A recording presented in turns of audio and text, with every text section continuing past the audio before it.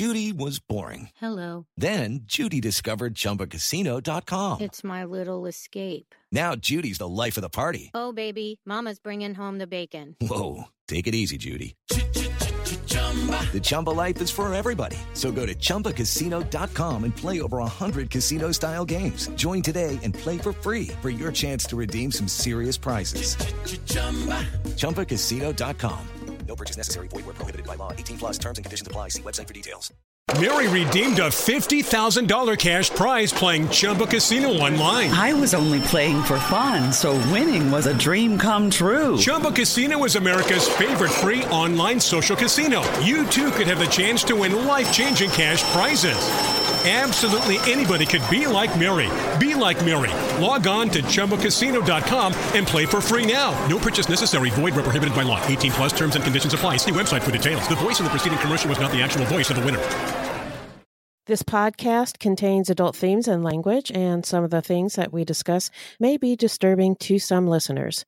In this podcast, we discuss sexual assault, torture, race, and murder. Listener discretion is advised.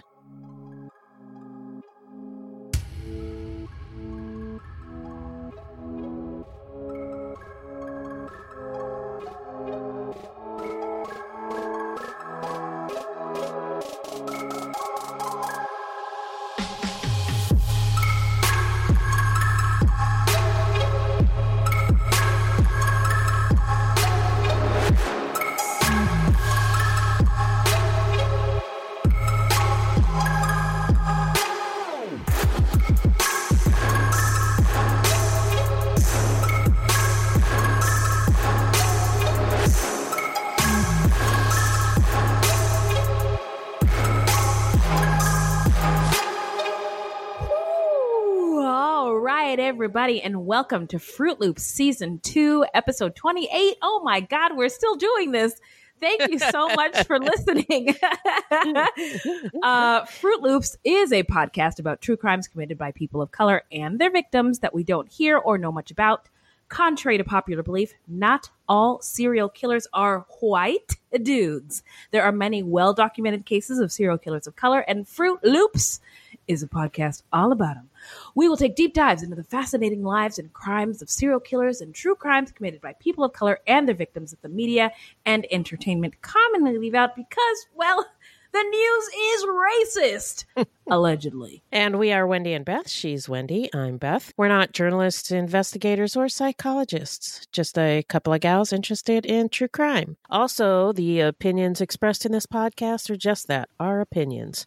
Please send any questions or comments to fruitloopspod@gmail.com or leave us a voicemail at 602-935-6294, and we may feature it on a future episode. Also, our website is fruitloopspod.com. Our Facebook page is Fruit Loops Pod, and our discussion group is Fruit Loops Pod Discussion on Facebook. We are also on Twitter and Instagram at Fruit Loops Pod. That's right. And if you want to support the show, you can send us a donation on the Cash App, which you can download to your phone, or you can find online at cash.me/$Fruit Loops Pod. Or you can become a monthly patron through our Podbe patron page. We also have some merch for sale on our website. Yes, at fruitloopspod.com/merch. And if you can't help monetarily, no problem, y'all. You can always give us a 5-star review on iTunes or anywhere else you get your podcasts from. And be sure to share our show with your friends. Yeah. So, Ms. Beth. Yes. Who are we talking about today? Today, we are talking about Guy Georges, a French rapist and serial killer, active between 1991 and 1997. He was dubbed the Beast of Bastille due to the fact that several of his attacks occurred in Bastille, an East Parisian neighborhood. I'll get into this later, but boy, is the word beast like triggering for me because it's so racist. But anyway. Yeah. How you doing?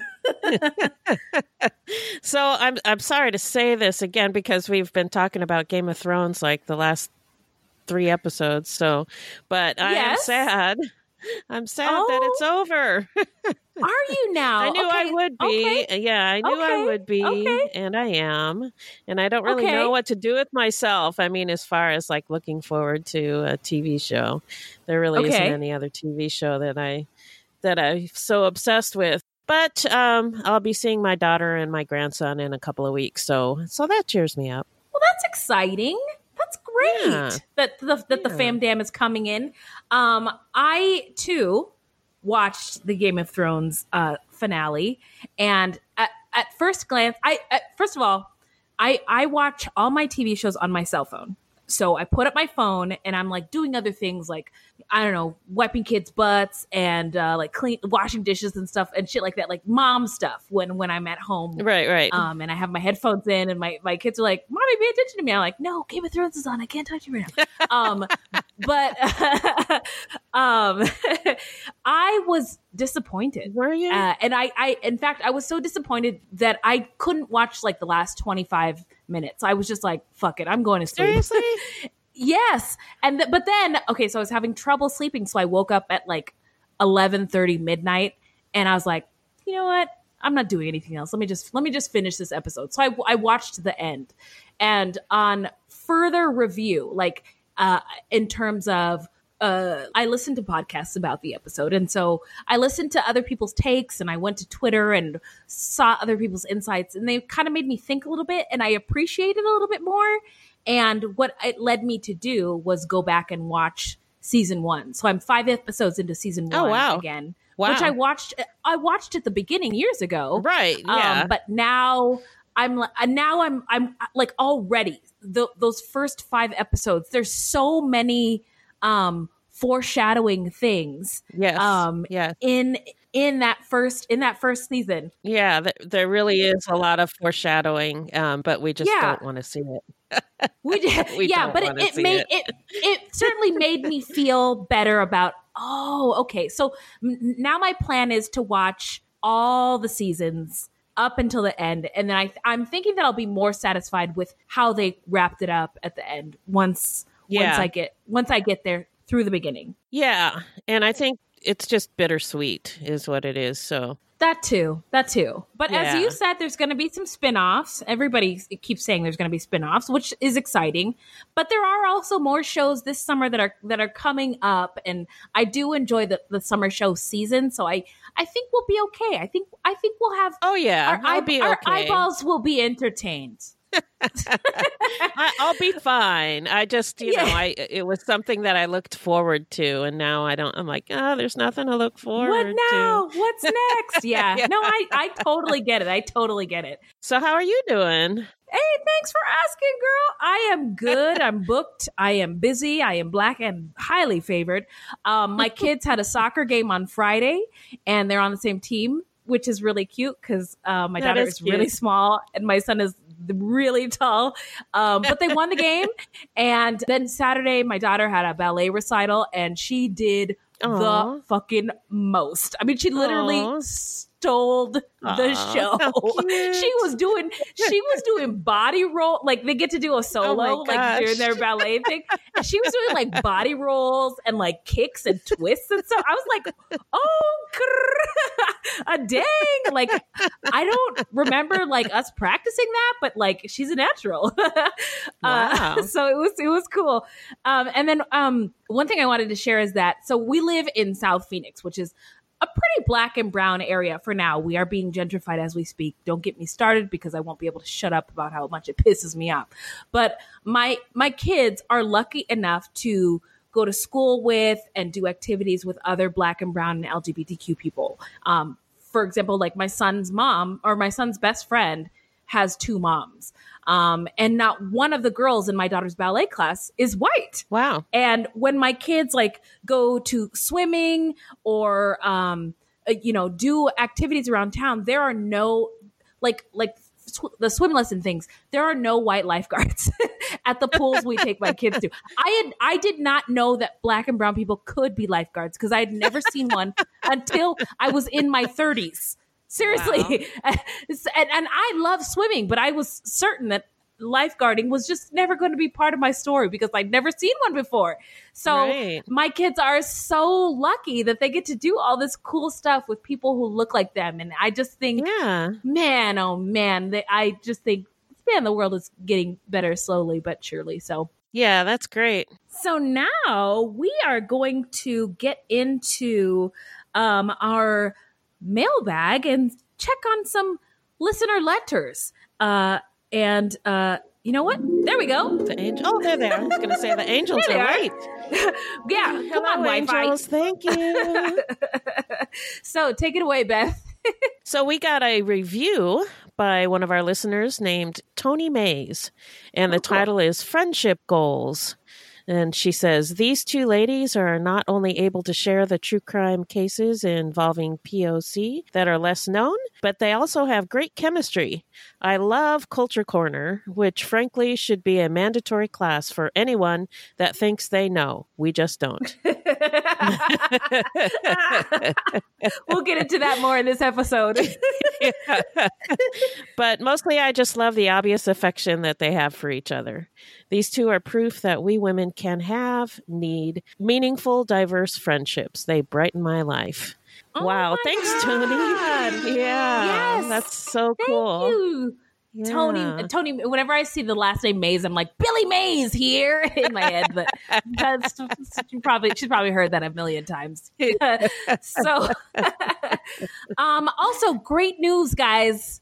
All right, get ready because we just hit over 50,000 downloads. So shout out to the Fitness Pod Squad for listening to our show, for sticking with us even through like our trials and tribulations and just like rocking with us and telling your friends about our show and engaging with us all over social media, Facebook, our discussion group, and Twitter and Instagram, all the things. We thank you so, so much. We can't do this show without you. So thank you.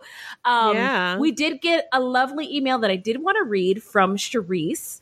And she said, I really appreciate your show. I listen to about 30 true crime podcasts. Whoa. Wow. And I often find myself yelling at the phone because the hosts simply don't consider race and customs that are specific to particular races in their analysis of why criminals act the way they do. We were frustrated with that as well. So that's why we started Fruit Loops. So please continue to be a voice for women of color, and white women who are allies like Beth, woo-woo, in the fight against racism. Also, case suggestion, Vaughn Greenwood, aka the Skid Row slasher. And side note, we have like this running document with like cases, ideas, and suggestions, and keep them coming because we love them. But when I hit Control F on our case idea document, the Skid Row slasher's on there like 3 or 4 times. And so people have suggested him. Yeah, whoops. And so we do obviously have to get into it and dive into that motherfucker's case like right away. So don't worry, we'll get there. So hip hop air horn to you, Sister Charisse. And so, Beth, tell us more about our subject today. Well, between 1991 and 1997, Guy Georges raped and killed 7 women in the neighborhood of the Revolutionary-era Parisian prison, the Bastille. He has been called the East Paris serial killer or the Beast of Bastille. Now, I wanted to just shout out why we got into this guy in the first place. So it was my idea. Blame me. But what intrigued my interest was I was listening to a show on NPR called Code Switch, and they were talking about racism towards Black people and people of color in general in France. And it seemed to present itself differently than it does maybe in England or in Canada or here in the United States. And so I was like, oh, I wonder if there's a Black French serial killer that we could talk about. So that piqued my interest. And so we found the story of Guy. And so now we are bringing it to you. So let's get into Mr. Guy Georges' stats. Okay, shall we? All right. Well, Guy Georges, a.k.a. the Beast of Bastille, which I've already said is wildly racist because Black people throughout history have been referred to as beasts. But anyway, I digress. So this dude committed many crimes throughout his life, and we will not. It will be impossible to get to all of them. But just to recap, he committed 7 rapes and murders, 3 attempted strangulations, 3 rapes / stabbings / strangulations, and 7 assaults / attacks. Guy, and it looks like his name is Guy, but in French they say Guy, was committing crimes since the 70s. But the murders that we're going to talk about took place from January 24th, 1991 to November 16th, 1997 in Paris, France. His MO was trapping women in their cars or forcing his way into their homes with a knife. He would also strangle them. He loved hunting beautiful white women, which is the Western world's worst nightmare. Yeah. His murder victims were Pascal and also please forgive us on some of the pronunciations. We might fuck it up. So Might mess that up. just forgive us ahead of time. We try. So Pascal Escarfet, she was 19. Catherine Rocher, 27. Elsa Benadi, 22. Agnes Nijkamp, 33. Helene Frinking, 27. Magali Siroti, 19. Estelle Magd, 25. And that's all I got on my list. So, what do we got, Beth? What else? Well, a word about the names of some of the victims. The ones who were not murdered are often referred to by just a first name and a last initial. I'm not exactly sure why, but I think maybe in France the press is not allowed to use the last name. But we don't have that information. All we have is the first name and the last initial. So that's what we use. So just to clear up any confusion about that. Yeah, probably lets them, continue with their lives without being hounded by the press, maybe. I don't know. Yeah. So now we are going to dive into the setting. So this case takes place in the 1990s in Paris, France. And right off the rip, we have to hit you with some background. So welcome to Culture Corner. Racism and white supremacy present a little bit differently in France than it does in the United States or England, as I mentioned. I'm reminded of the quote from James Baldwin, famous Black American author and activist, who, like many Black intellectuals, left the United States during the Jim Crow era. And he said that he was never, ever in his whole life considered an American until he went to France, which is remarkable and not untrue of many of us today. In the U.S., he was always a nigger or a colored person. But in France, he was always just an American. And France is very proud of the fact that slavery was illegal there, which I did not know until researching this episode. However, during slavery, if you were just to hop on a little boat, hop, skip, and a jump to a French colony like Haiti or Guadeloupe or Louisiana, which used to be a French colony before they sold it for like 50 cents, then there were lots of African slaves. So interesting stuff. So yeah, slavery in the colonies, but not in France. Right. Gotcha. Mm-hmm. Okay. So language is one of France's most prized possessions. The language to describe or refer to Black people in France has evolved from la nègre, which is pejorative, racist, antiquated, and associated with slavery. It's like the N-word here. Le noir is a term that is more acceptable, but not completely acceptable for everyone. Not all Black people like it.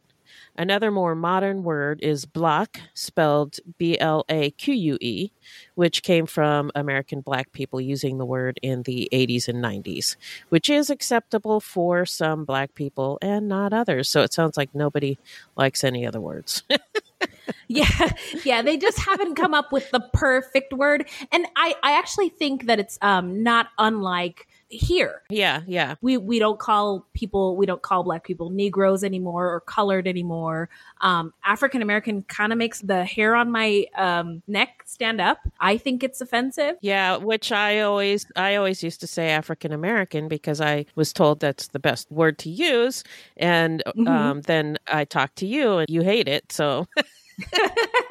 Yeah, and language is always changing, and I am a person who likes to learn how language evolves and what is the right thing to use. But some people of some generations don't like to change or evolve or progress. And we know those people. And we know one or two or 1,000. Yeah.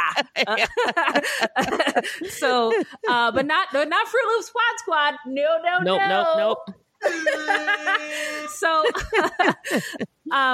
So there are 3 to 5.5 million Black people in France. There are 4% to 8% of the entire population.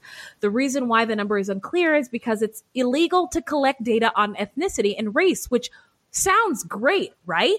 But France, it considers itself indivisible. In France, you aren't supposed to see yourself as Black, brown, red, yellow, or white. You're just supposed to see yourself as a French person, and there is no separating people. But clearly, that's impossible. I mean, France is the one, they have a lot of explaining to do, because they were the ones who were like, they banned people wearing hijab swimsuits at beaches in France. France has had a few terror attacks, and they're really quick to target brown people, Black and brown people. And so they say they're indivisible. Yeah, and I think it's really impossible. It is impossible to do. Yeah. Right. So if we understand that. To not see, not see the differences. There you go. You got me. Yeah. So we have to maybe just learn to appreciate the differences that we see, and then we can move on, right? And then move on. Yeah, exactly. And move on. Yeah, but nobody seems to want to do that. So they're just pretending it's not there. Yeah, exactly. La la la la la la. Skipping through the racist tulips. So anyway, fun fact. The French dude who wrote The Three Musketeers was part Black. I didn't know that. I didn't know that either. Other famous French Black people are Joachim Noah from the Chicago Bulls, lion-ass B-baller Tony Parker. Don't think I forgot what you did to Eva Longoria, Mr. Parker. Vanessa James, the famous figure skater. I've talked about her in the past, how I admired her so much to see a Black woman on the ice. And she was pretty dope. And also Les Twins. So Beyonce just came out with her documentary, which was fucking dope, about Beachella. And Les Twins, if you're on Instagram, you know who Les Twins are. They're the greatest dancing duo to have ever lived. And they're the dopest hip hop dancers I have ever seen in my whole fucking life. I mean, oh my God, the moves that they do. Anyway, check them out. Cool. Just Google them.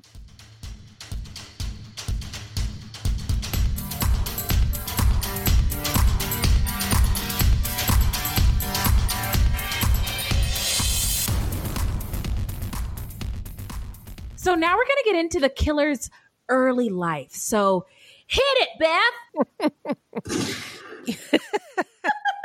So he was born Guy Rampion, and as Wendy mentioned earlier, it's spelled G-U-Y, like Guy, but the French pronounce it as Guy, in Vitry-le-François, eastern France. Ooh, you even got the funny accented C in there. Wow. Oh, I see you, man.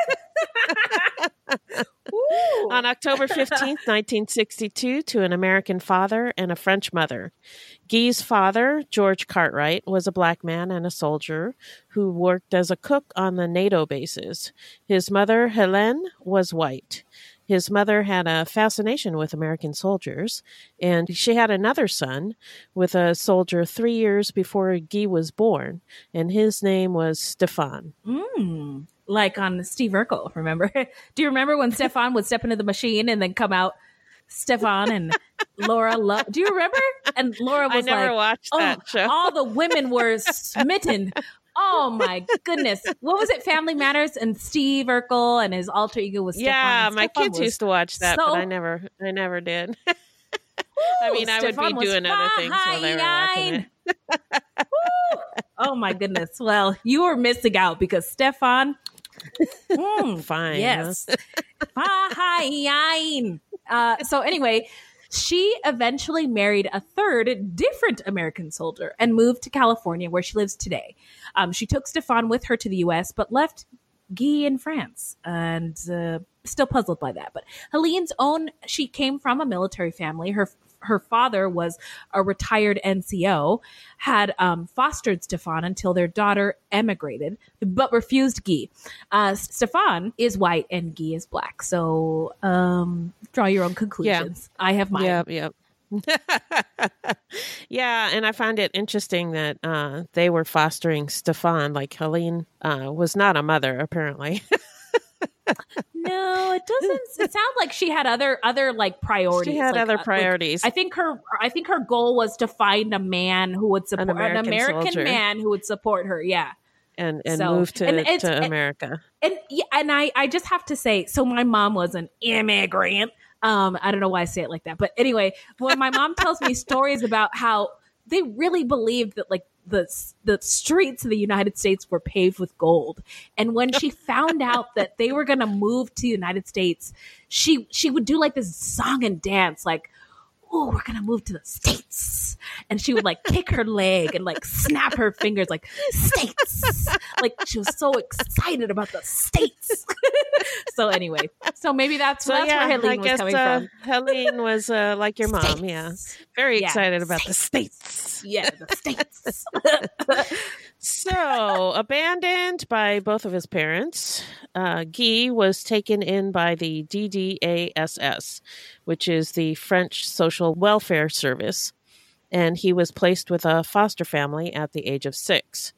Because he was abandoned, he was issued a new birth certificate with false details to prevent him from discovering his origins, which I guess is something that they would do in France at that time. I don't know if they still do. But he was then given the surname of Georges, presumably after his father, whose first name was George. Yeah, and I don't know if they still do that today, but I know that at the time, other countries were adopting out abandoned children, including in Central America. And we've talked on this show about my buddy Joe, who was adopted out to an American family, and his papers were falsified. So his age was wrong. He knew nothing. So for some reason that was allowed to fly at the time for foreign adoptions. So, I think adoptions in general.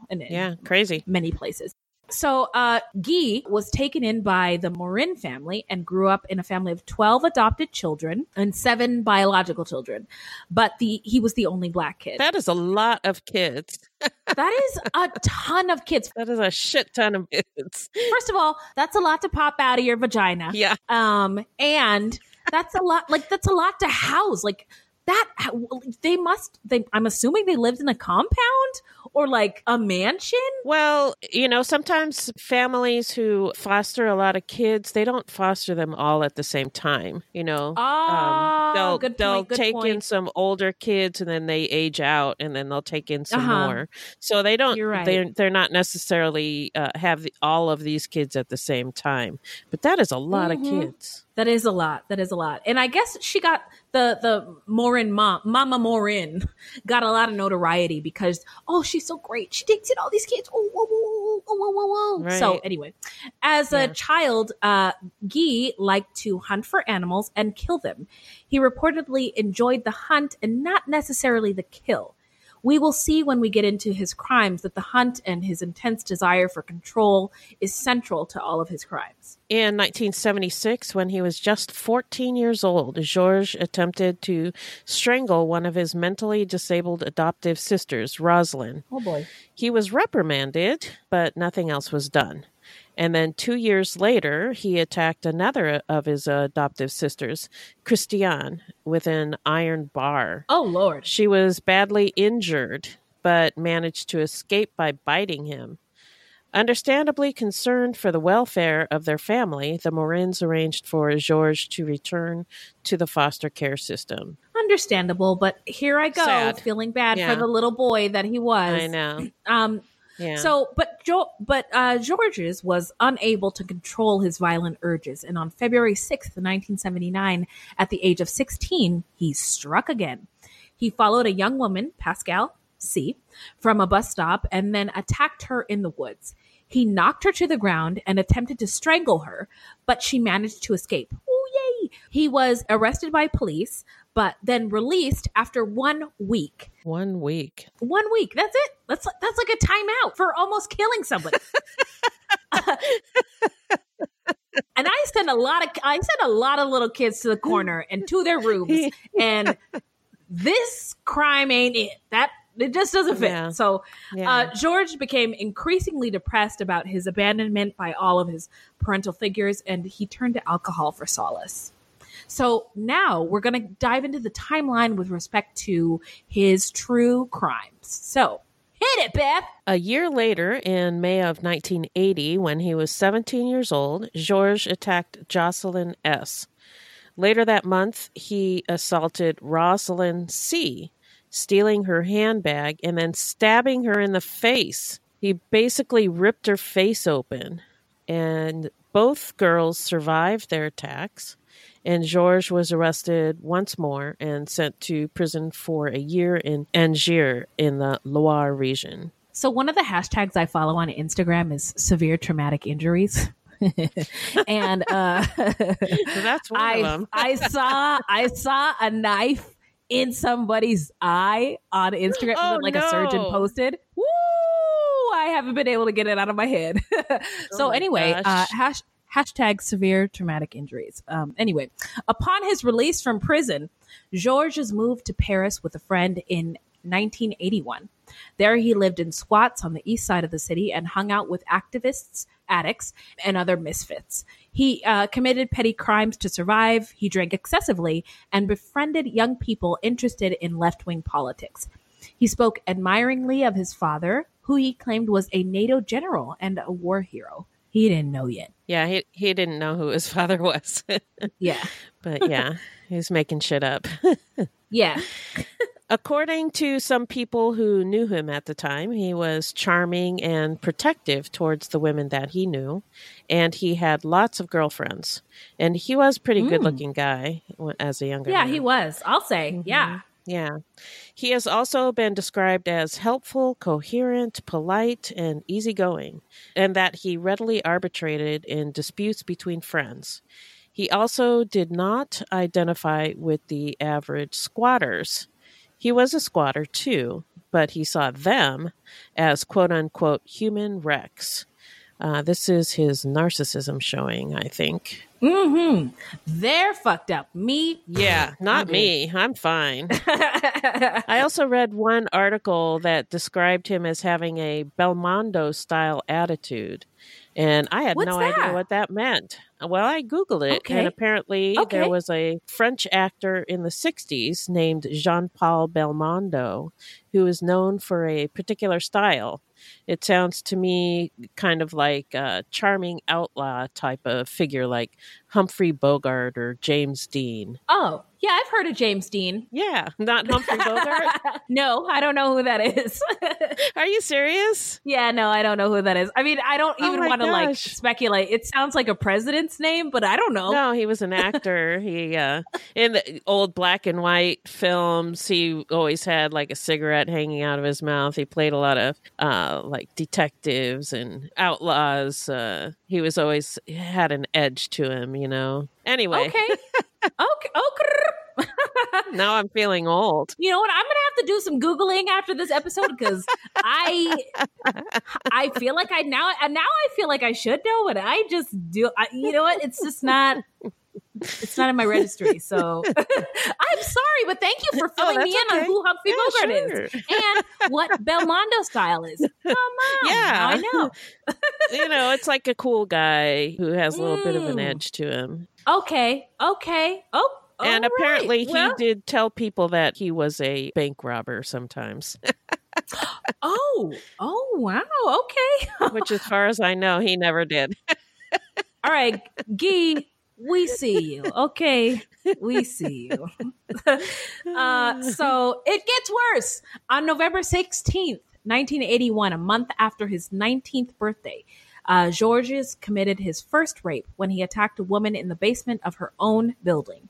He raped and stabbed Natalie C., who was 18, and left her for dead, but thankfully she survived. Then, following a 5-month prison term for theft, on June 7th, 1982, Georges attacked a woman named Violet K. in a parking garage in the 16th arrondissement. So Paris is divided into 20 arrondissements, which are basically districts, sort of like boroughs in New York City, but they're numbered. There are also more informal neighborhoods like Bastille or the Latin Quarter, and one neighborhood can span 2 arrondissements, or there can be 2 neighborhoods in one arrondissement, but they're more informal. The formal districts are the arrondissements. Okay. Thank If you. that makes sense. Yes. Yeah, no, I get it. It's like our district. Got it. Yes. So he raped, stabbed, and strangled Violet K., but she managed to escape and went to police.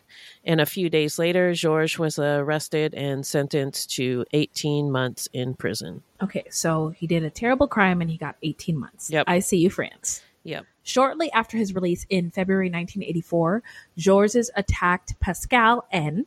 She was 21 years old in a parking garage. He raped and stabbed her, but she managed to break free and run away. Later that evening, police arrested Georges again. In 1985, he was sentenced at the Court of Assizes of Meurthe-et-Moselle to 10 years imprisonment. Due to good behavior towards the end of his sentence, Georges was allowed out of prison during the day, but was required to report back each evening to spend the night. In January 1991, Guy traveled to Paris while on a day pass from prison. He was to return that evening, but he did not. And while in Paris, he noticed Pascal Escarfet, a pretty 19-year-old French literature student at the Sorbonne. Georges was attracted to the young woman with long blonde hair as she walked past the cafe where he was sitting. He followed her home, then forced his way into her apartment at knife point and bound her hands with adhesive tape. Not sure, but I think that's probably like duct tape. Yeah. He used his knife to cut off her clothes and then raped her. Afterwards, he looted the flat. He then became angry when Pascal kicked him, so he started suffocating her and then slit her throat. He drank a beer from her refrigerator and then headed back to prison like nothing happened. Okay, so on my list of like scariest things that ever could happen to me in my whole entire life, this one paragraph has all of them. This is it. Yeah. Somebody sneaking into your apartment at knife point, binding your hands with tape, cutting off your clothes, raping you, looting your flat and taking your things, and then stealing my booze. Yeah. And then cutting my throat. Get out of here. What? No. Yeah, no, it's all kinds of awful. All it kinds is. of awful. So on April 22nd in 1992, 18 days after his release from prison, he attacked and raped a woman named Eleanor D. She escaped and went to police, who arrested Georges again. Sorry, again. He did it again. That's a big deal. So he must have spent some time in prison because the next one is January 1994. Guy attacked Catherine Rocher while she was leaving her car in an underground parking garage. He approached her with a hunting knife and forced her back into her car. He then cut her clothes off with the knife, raped her, and then stabbed her to death. He just dumped her body on the pavement and then just walked off. Oh, that's all kinds of awful. Yeah. On January 13th, 1994, Annie L., a French radio host, was returning home late. Georges followed her inside her apartment building and pinned her to the ground. Annie L. managed to scream, but apparently nobody heard her. Georges threatened her with his knife and asked for her handbag. Then he forced her to perform oral sex. Afterwards, he ordered her to open the door of her apartment, but she replied that there was someone inside. He got up angrily and threw her jacket down the stairs. And then he went down the stairs to get the jacket, and she took the opportunity to go into her apartment and lock herself in. She immediately called the police, but George had fled the building and could not be found. Oh my goodness. Okay. 10 months later, on November 8th, 1994, Elsa Benday, 22 years old, who worked in a press office, parked in the parking garage of her building after a dinner with her fiancé and friends. George attacked her as she was leaving her car. She was raped and stabbed, and she was found in the back of her car. There were a lot of similarities between the murder of Elsa Benedy and Catherine Roche, both of whom had been raped and killed at night in a parking garage inside their cars. And both of them had their clothes cut off. That was the thing he would do, is cut the women's clothes off with a knife when he would rape them. Yeah. 1 month later, on December 9th, 1994, a 33-year-old Dutch interior designer, Agnes, not sure how to pronounce this, but I'm going to say Niekamp, had a drink with a friend and then went home. Georges entered the building after her, then followed her up the stairs and into her apartment.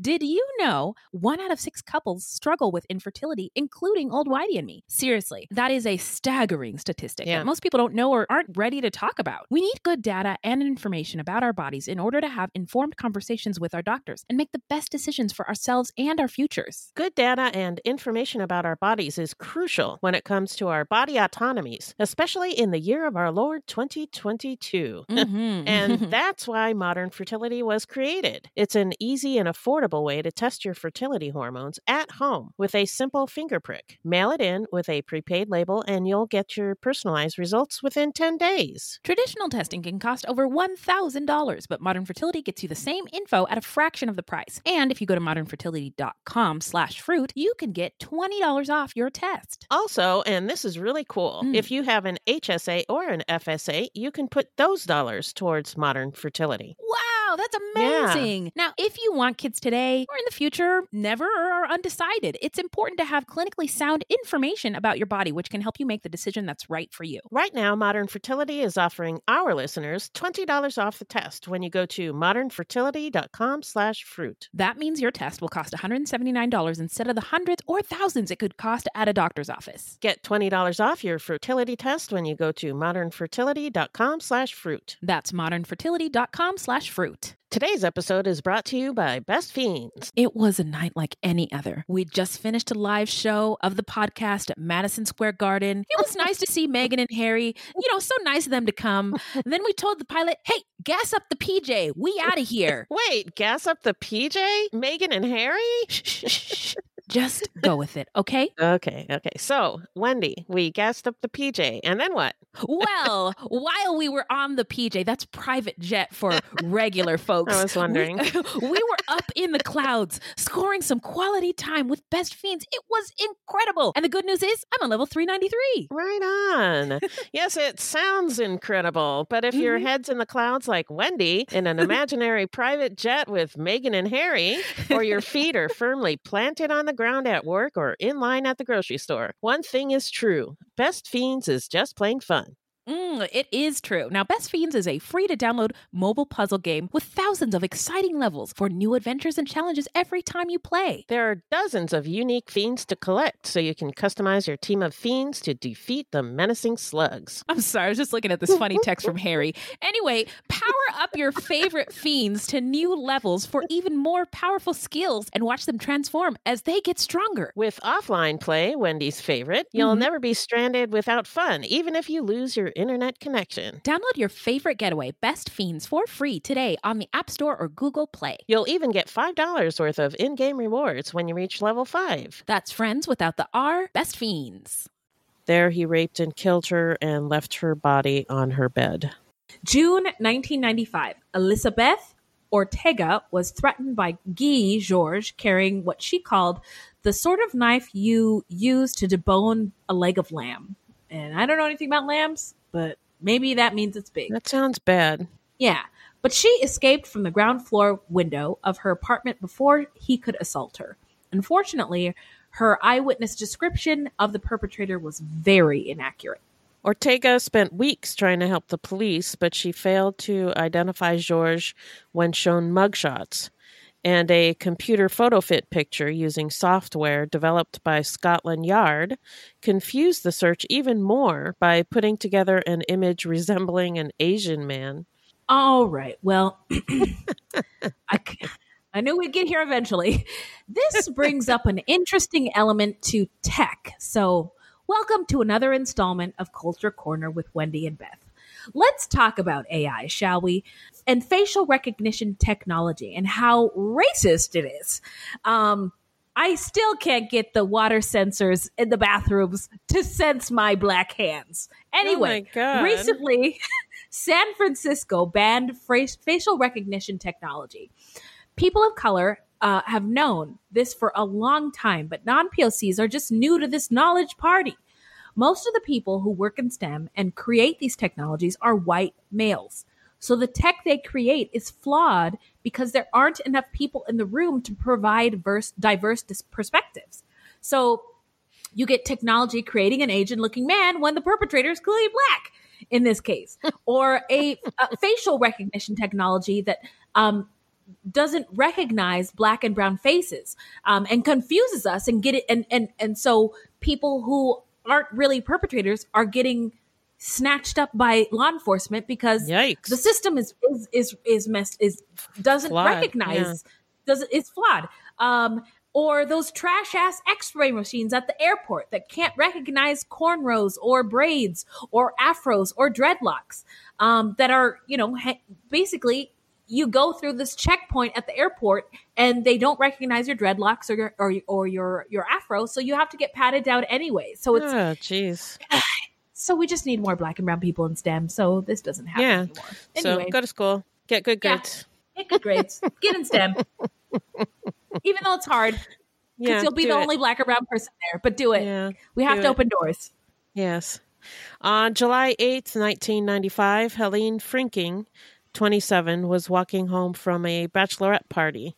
She was seen at 4 o'clock in the morning, talking under the porch with a dark-skinned, dark-haired man.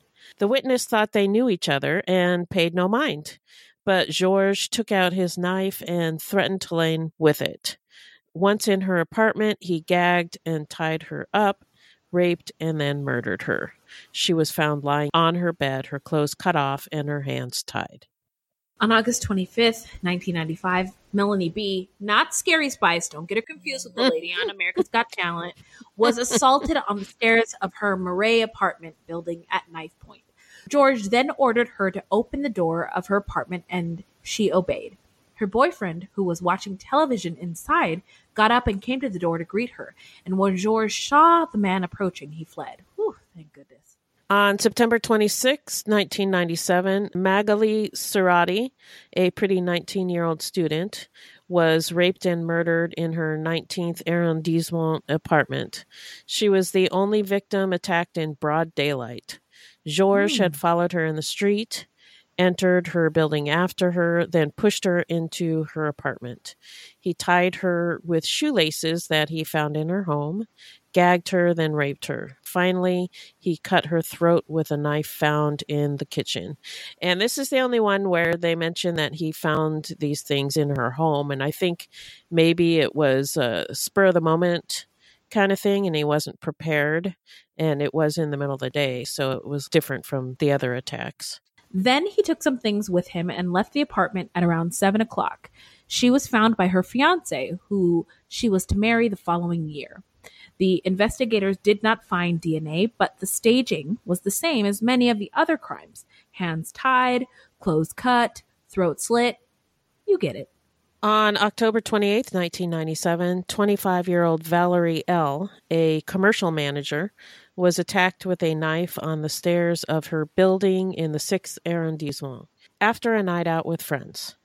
Georges followed her into her building, and at the top of the stairs, he threatened her with his knife. He ordered her to shut up, but Valerie L. decided not to do that. Instead...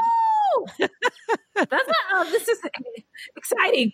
Yeah, this is an exciting one. She sat down in front of her neighbor's door, protected her head with her hands, and then screamed her head off. Wow. Shout out to you, Go my Valerie sis. L. Yeah. Woo! Why don't you come on over, Valerie? Hey. Woo. All right. So George fled and Valerie L. locked herself in her apartment. Despite her screams, no one had appeared to help her. Ooh, that's not good. That sucks. Yeah. But at least she scared him away. Yeah, at least she got away. So she called the police and described her attacker as a dark-skinned man with a shaved head. On November 16th, 1997, Estelle Magda, 25, was returning home around 3 a.m. after an evening out with friends. Again, Georges followed her into her building, threatened her with a knife, and entered her apartment. He tied her hands, cut off her clothes, raped her, and then slit her throat. So later it was found that DNA left by the killer matched the DNA at the scenes of the murders of Agnes Nijkamp and Helene Frinken and the assault of Elizabeth O. And this is the mid-90s, right? So DNA is pretty new. In the United States, it was pretty new. I don't know. They might have been using it a little bit longer than we had in Europe. So I think the first time that they ever used DNA was in 1985. I mean, in the world. Okay. It was in England. So, by this time, 1997, it had been 12 years. I think it was becoming more common, but it still wasn't like it is now. Right. It's not what it is today. But shout out to the French people for embracing the technology because clearly by now it helped.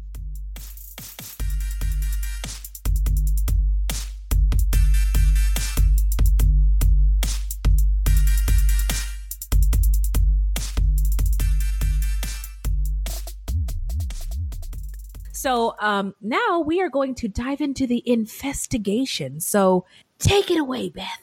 At the time of the investigation, there were the 1995 bombings. The 1995 bombings in France were a series of attacks on public transport systems in Paris and Lyon metropolis and a school in Lyon. They were carried out by the Armed Islamic Group, GIA, who were broadening the Algerian civil war to France. The attacks killed 8 people, all of them in the first attack on July 25th, and injured about 157 people. And then there was the death of Princess Diana in 1997. So some people were saying that the police were distracted by trying to investigate these other really serious crimes and sort of forgetting about these other murders that were going on. That were happening in their city. Just as an aside, 1995 was a pretty interesting year. The O.J. Simpson trial, the Susan Smith trial, and the Paul Bernardo trial. Paul Bernardo was an infamous Canadian serial killer. They were all in 1995. Ooh. Whoa, it was a very good year. Man, the 90s. Woo, boy, oh boy. Yeah. Crazy times. So misleading evidence also added to sloppy police work, in which rival police squads, one trying to solve the murders in the apartments and the other working on those in the parking garages, failed to spot the link between the two series of killings, despite striking similarities. But once they did link them and they realized that they had a serial killer on their hands, they conducted the largest manhunt in France's history. The media frenzy surrounding the killings unleashed panic in the population of Paris. And in the press, Georges was dubbed the Beast of Bastille due to the fact that several of his attacks had occurred in the Bastille neighborhood.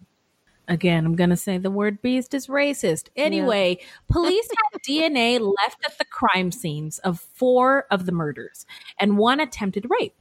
And when authorities finally connected the Bastille cases to Georges' DNA, they were embarrassed. They should have been, to discover that his DNA profile had been on record for at least 3 years. Georges had volunteered a DNA sample in 1995.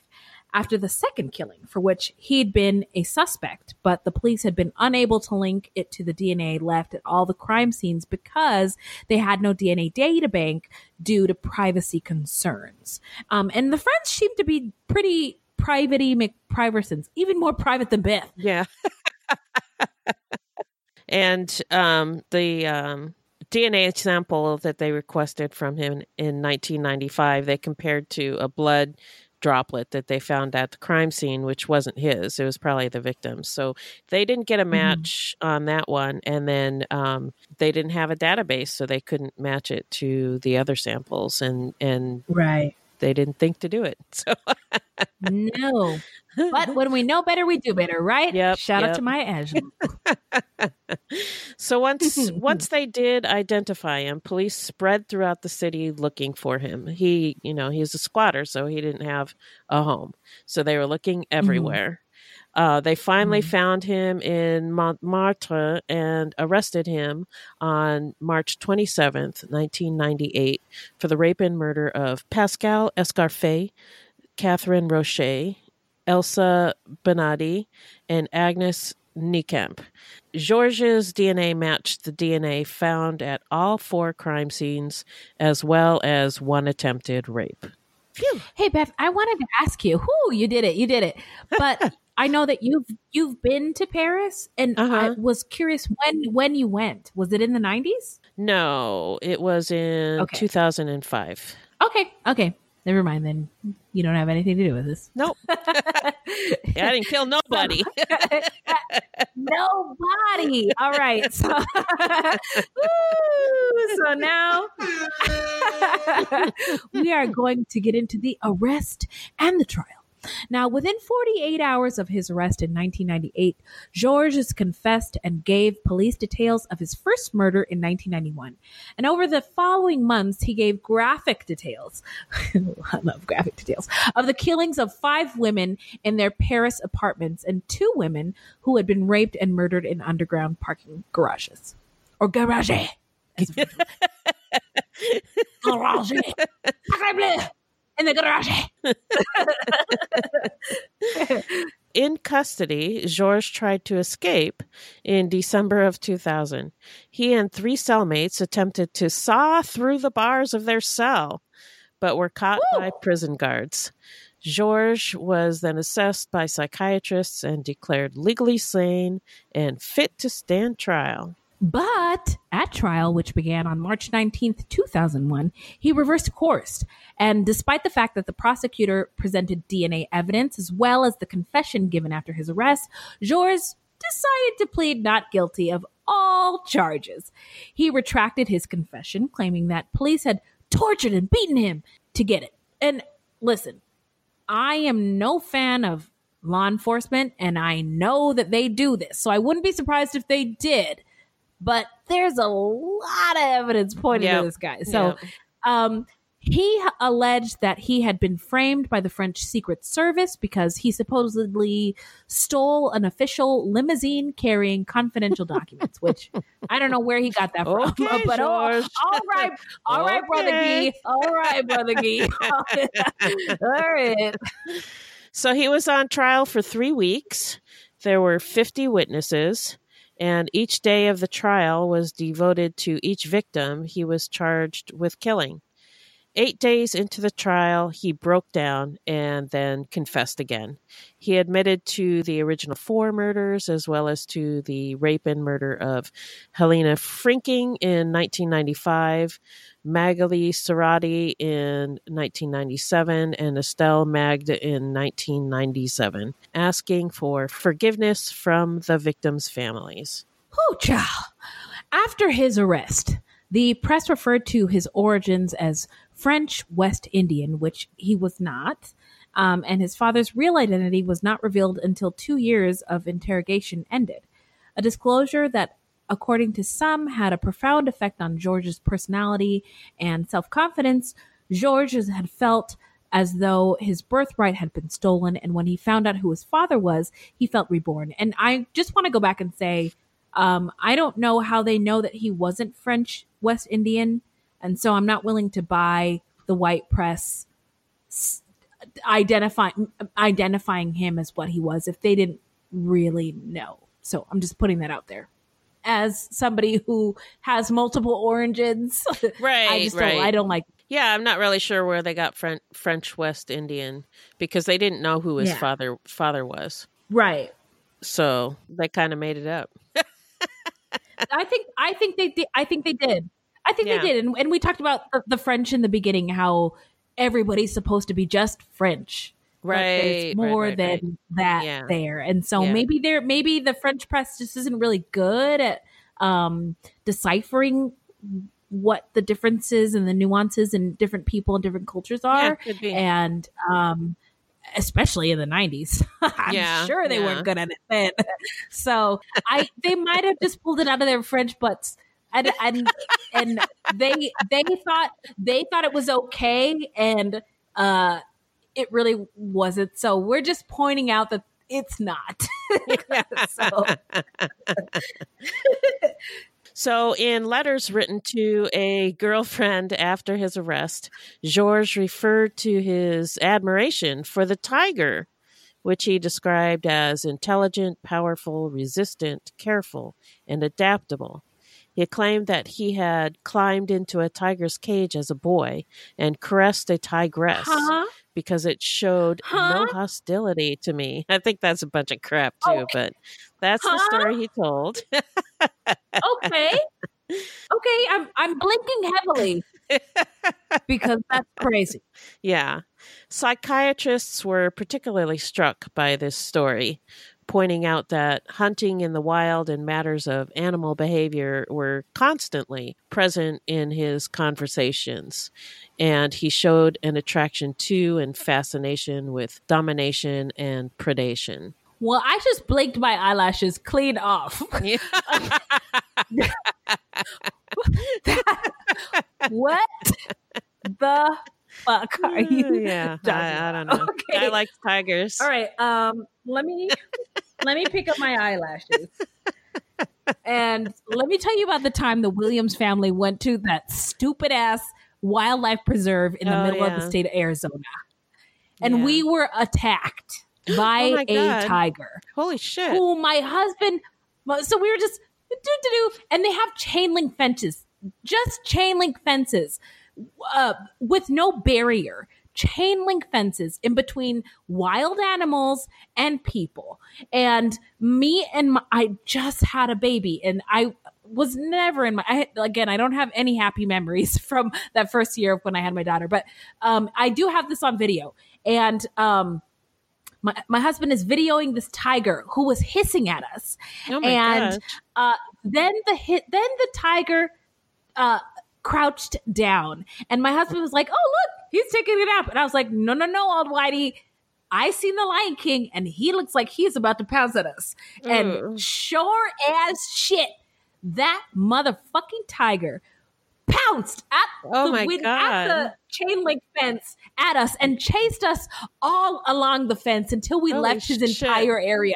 And I'm running with the double stroller, running with my kids. And this is why I want to be white someday, because my husband was like totally unconcerned. Unbothered. Was he like laughing his ass off or what? He was like, "Yeah, come back. The tiger's gone. It's okay. We have to go to the other exhibits." I was like, "You're like, get me the fuck out of here!" Running to the car, like I was again in the double stroller with my big fat jiggly ass on the film. Like, we are out of here. My kids are hanging out of the stroller. Like, we just had to get out of there. I love animals, but Did you know 1 out of 6 couples struggle with infertility, including old Whitey and me? Seriously, that is a staggering statistic that most people don't know or aren't ready to talk about. We need good data and information about our bodies in order to have informed conversations with our doctors and make the best decisions for ourselves and our futures. Good data and information about our bodies is crucial when it comes to our body autonomies, especially in the year of our Lord 2022. And that's why Modern Fertility was created. It's an easy and affordable way to test your fertility hormones at home with a simple finger prick. Mail it in with a prepaid label and you'll get your personalized results within 10 days. Traditional testing can cost over $1,000, but Modern Fertility gets you the same info at a fraction of the price. And if you go to modernfertility.com/fruit, you can get $20 off your test. Also, and this is really cool, if you have an HSA or an FSA, you can put those dollars towards Modern Fertility. Wow! Wow, that's amazing. Now, if you want kids today or in the future, never or are undecided, it's important to have clinically sound information about your body, which can help you make the decision that's right for you. Right now, Modern Fertility is offering our listeners $20 off the test when you go to modernfertility.com/fruit. That means your test will cost $179 instead of the hundreds or thousands it could cost at a doctor's office. Get $20 off your fertility test when you go to modernfertility.com/fruit. That's modernfertility.com/fruit. I have that changed my perception of tigers. So it just well, they're scary. He was talking about how he liked tigers in this, and I just had to bring that up. I'm so sorry. I'm making this episode so long.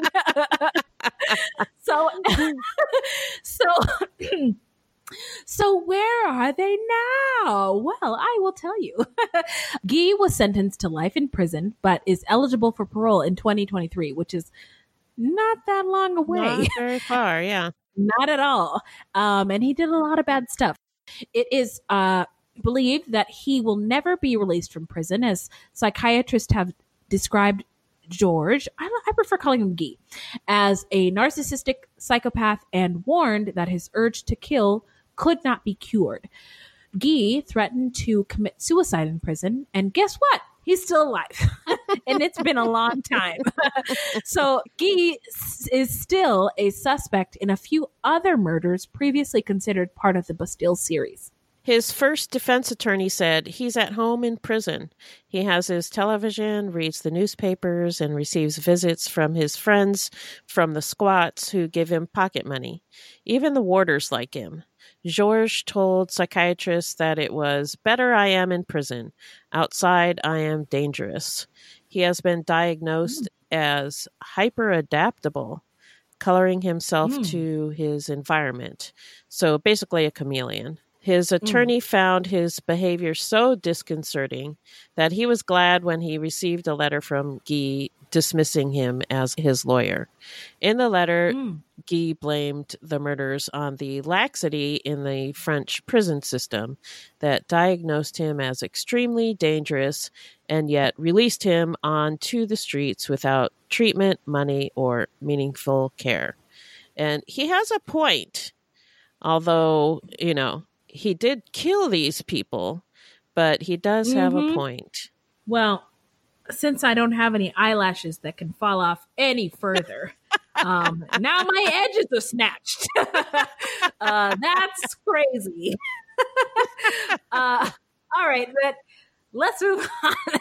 So the senior woman superintendent in overall charge of the police inquiry was transferred to administrative work, and the Interior Ministry blocks all requests to speak with her.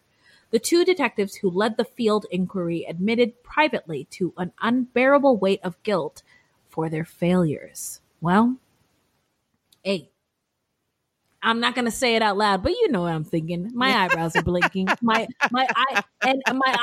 eyelashless eyelashes are moving profusely. So you know how I feel. The intense focus on the case did have a positive effect in that this was the first case of using DNA evidence to convict a criminal in France. After the Georges case, the French Minister of Justice established the precedent of storing the DNA of all sex offenders in a national register. So now they do have a DNA database. Woo! That's progress. That's how we do it. Yep. Good job, guys. Yep. All right. Okay. So hashtag to progress, things getting better and everybody getting better and being our best sexy selves. That's right. So now we're going to get into what we believe made the killer snap. So hit it, Beth. So, it was abandonment. He said himself that he wasn't really motivated by sex, that it was something else, but he didn't know what. He probably just wasn't self-aware enough to understand what. But he apparently liked the hunt and being in control. And psychiatrists have said that he was an incredibly angry guy and that it was the power and control that he craved. I guess because he felt out of control and powerless. Well, I can understand why. I mean, he didn't have very much of it growing up. Right. And we've seen enough Law and Order episodes to know that the crime of rape is not about sex at all. We understand that. It's about power. It's about power and control. Being abandoned by his mother probably did not help, and his crimes just escalated over time. He was abandoned, as Beth said. He had no control of his being growing up, as we mentioned earlier, and his acts of rape and murder, he was able to achieve those feelings. So now we are going to get into our takeaways, what we thought of the case. And let me tell you something. I was just thinking about the states that recently passed these trash ass abortion bans. And we've talked about in the past how about 2 or 3 decades after Roe v. Wade passed, crime decreased. And I don't know if you'll notice this theme, but a lot of the serial killers that we've covered, like the prominent ones who got away with a lot of murders, were sort of in that window before Roe v. Wade was able to take effect. And one can reasonably conclude, I think, that the reason is because the children born 30 years after Roe v. Wade was passed was because they were born to parents who were able to care for them, who wanted them and loved them and could support them, which meant that they were less likely to be criminals. Cut to Guy, whose mother, father, and foster parents didn't want him. And one could argue he had no choice but to turn to a life of crime. Now, I don't know what happened to the other foster kids who were in his family unit, but this young, unwanted Black child in particular is who we're talking about. It's also interesting to me how French people aren't supposed to see themselves as Black or brown, only as French, but there is a history of terrorism in France and the way the media portrays people who commit terror and are victims of terror in France, and an element of how French white nationalism sort of runs parallel to all of that. And I'm a big fan of prison reform in the United States, but boy, oh boy, I'm looking at the prison sentences that this man received and the fact that he could leave during the day and return at nighttime. And this ain't it, France. That was not it. France. Not really appropriate for these kinds of crimes. Nope. No. So I had similar thoughts regarding children who are unwanted. And we see in almost all of the cases we cover, the murderer had what? A terrible childhood. Yeah. Yes, and I wish all the children were wanted and had loving, happy homes. And sure, there's adoption and the foster care system, but we see how often it fails. And I wish we as a society would spend more time and energy on helping out the children who are already born. I know that abortion is a very touchy subject, but I don't think that spending more time and energy on the kids who are already here should be. No, it really should. Yeah, we need to get as many as we can taken care of. And I wish they were more of a priority in our society. And I wish that the people who say that they're pro-life, I understand they don't want any more abortions, but we need to take care of the kids that are here. We need to take care of them. So I agree. And again, I'm not gonna sugarcoat how pro-life that I am. I've never had an abortion, but I know many people who have. But I also know people who've been deported.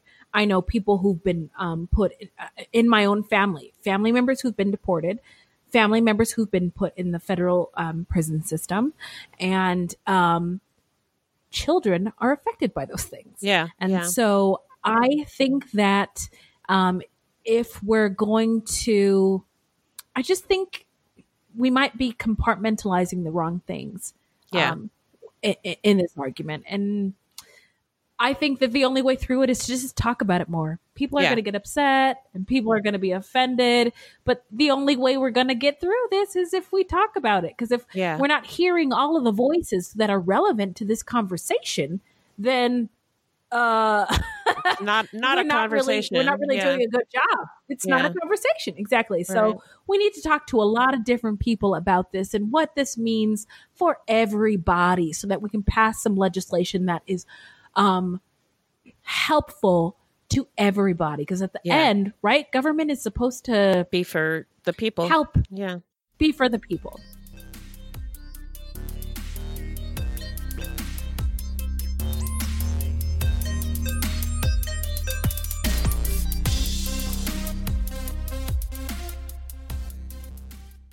Woo, that was a deep dive. So now we are going to get into how not to get murdered. So if you love true crime and you don't want to die, here's a tip for you. This segment is not intended to be victim blaming. We thought of this segment because I read somewhere that a lot of people listen to true crime because they want to know what they can do to be safer. This is not meant to blame the victims. It's just learning from other people's mistakes. Sometimes we have no suggestions for a particular episode and we'll just offer up generic tips. That's right. So I wanted to share from Patrick Allen on lifehacker.com 5 tips that may save your life in a knife attack, because there was a lot of knife attacking in this episode. Yes, there was. Which is my worst nightmare. So he suggests stay mobile. Distance is your best ally against any contact weapon. So use your footwork to stay as far away as possible. Run if you can. Run away. Place barriers between you and the attacker. Knock stuff down. A barrier is anything your threat has to avoid or move around to get to you. This can be done by moving behind stationary or a moving object such as a park bench or a car, or by physically placing an object again between you and the attacker, such as a chair or a shopping cart. If contact is made, do your best to protect your vital organs and arteries. Keep your hands up and guard your center line, which encompasses your throat, your neck, your lungs, and your heart and your arteries. Don't get fixated on the weapon. Just focus on surviving, girl. Yeah. Like the tip of a whip, the blade is the fastest moving piece of the attack. Train your eyes on the attacker's sternum, because any movement of the arm will originate with the upper torso. So allow your motion sensitive peripheral vision to pick up on the movement of the blade and stay in the fight. There's a good chance you'll get cut. Don't focus on it. But it's so hard. I don't want to get cut. I hate paper cuts. But he says no matter what, fight through the end. You're not dead until the coroner says so. Which, woo! That is so intense.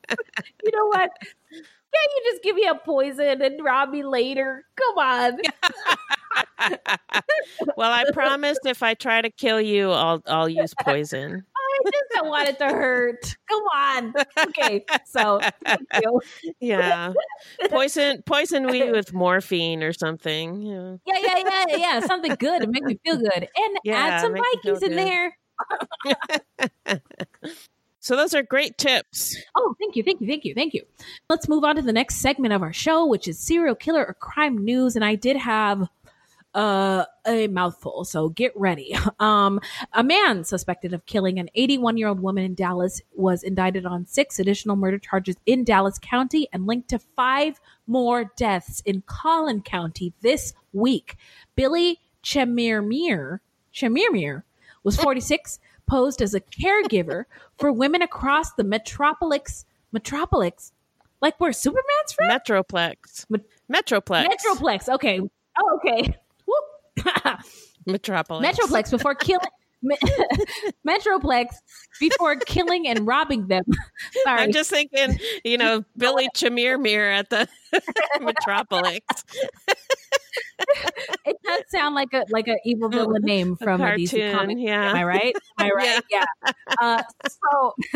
So he posed as a caregiver for women before killing and robbing them.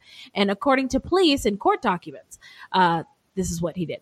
As of Tuesday, Chemirmir was accused of killing 12 elderly women and attempting to kill 2 others in the DFW, I think it's Dallas Fort Worth area. Yep. And also in Dallas, I wanted to point this out because I saw this all over my social media timeline, and it's devastating. A Black trans woman who was attacked last week, and I think her story got some notoriety last week because she was attacked, but she was found dead today. So authorities are looking for the culprit. So if y'all know anything about crimes committed against this woman or anyone else from a voiceless, vulnerable community, that's when we need to call 911. Don't call 911 when people are like barbecuing in their front lawn. Don't call 911 if somebody's listening to some music. You don't need to call the police then. I trust me, you will be all right. But somebody who's out there harming somebody, like physically and taking their lives, those are the people we should call the police on. So if you know anything in Dallas or anywhere else throughout the Fruit Loops Pod Squad University, what are we called? Anyway, I don't know. But if you know anything, to be really helpful, engaging law enforcement is when these people's lives are at stake. So that's when you need to engage law enforcement. So let me sell my water and let me play my music. Amen. And barbecue in the park. And let me barbecue in the park. Thank you very much, Patty. And let me swim with socks on. Okay? I don't need you to call the police because I'm black or brown in the swimming pool with socks on. It's not a big deal. Okay. Anyway. So now we're going to get into the part of our show where we shout out any content by people of color, about people of color, LGBTQ, women, or any true crime goodies. So I wanted to, I felt like this was too important not to share. So if you're like, ew, gross, politics, then you know what? Fast forward like 30, 45 seconds. But if you are about healthcare and women and people of color and LGBTQ communities, then please check out Fuck Gerrymandering. We all know about the Fuck Jerry Instagram account, which is trash, but Fuck Gerrymandering. That fights the efforts of Republican officials to rewrite districts and dilute the power of the voters who don't vote for them. And also consider donating to the ACLU, which are fighting back to protect healthcare and reproductive rights for everybody. And so both of these organizations, you don't have to donate. You can donate like $1, $1 at a time. You don't have to donate very much. So a little bit makes a difference. So yeah, it does. So what do you got, Ben? So I just wanted to shout out a podcast called Bear Brook. I binged it over the weekend. Oh, you did? I did. It's about a cold case where some bodies were found in barrels in the woods of New Hampshire. They didn't know who they were for years and years and years. And this is the very first case in which DNA was used to identify a murderer through genealogy. Oh, wow. Even before the Golden State Killer. Oh, the Golden State Killer case is the one that got all the attention, but this was the very first one. So it's really interesting. Wow. Yeah. Oh, cool. Thank you so much, Bear Brook. I will have to search for it on my podcast app and subscribe. Thank you so much, Ben. Yeah, sure. So where can the people find us? I'm so sorry this episode went so long. Blah, blah, blah, blah, blah.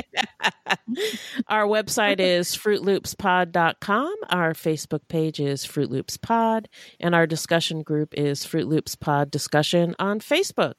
We are also on Twitter and Instagram at Fruit Loops Pod, and links to our sources will be in our footnotes. If you want to support the show, you can send us a donation on the Cash App, which you can download to your phone, or you can find online at cash.me/$ Fruit Loops Pod, or you can become a monthly patron through our Podbean patron page. This will help us pay for things like our website and pod hosting. There's no minimum and no commitment. Even $1 would help.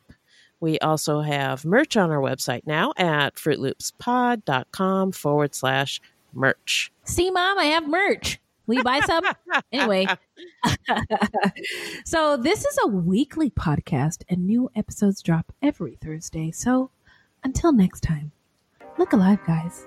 It's crazy out there.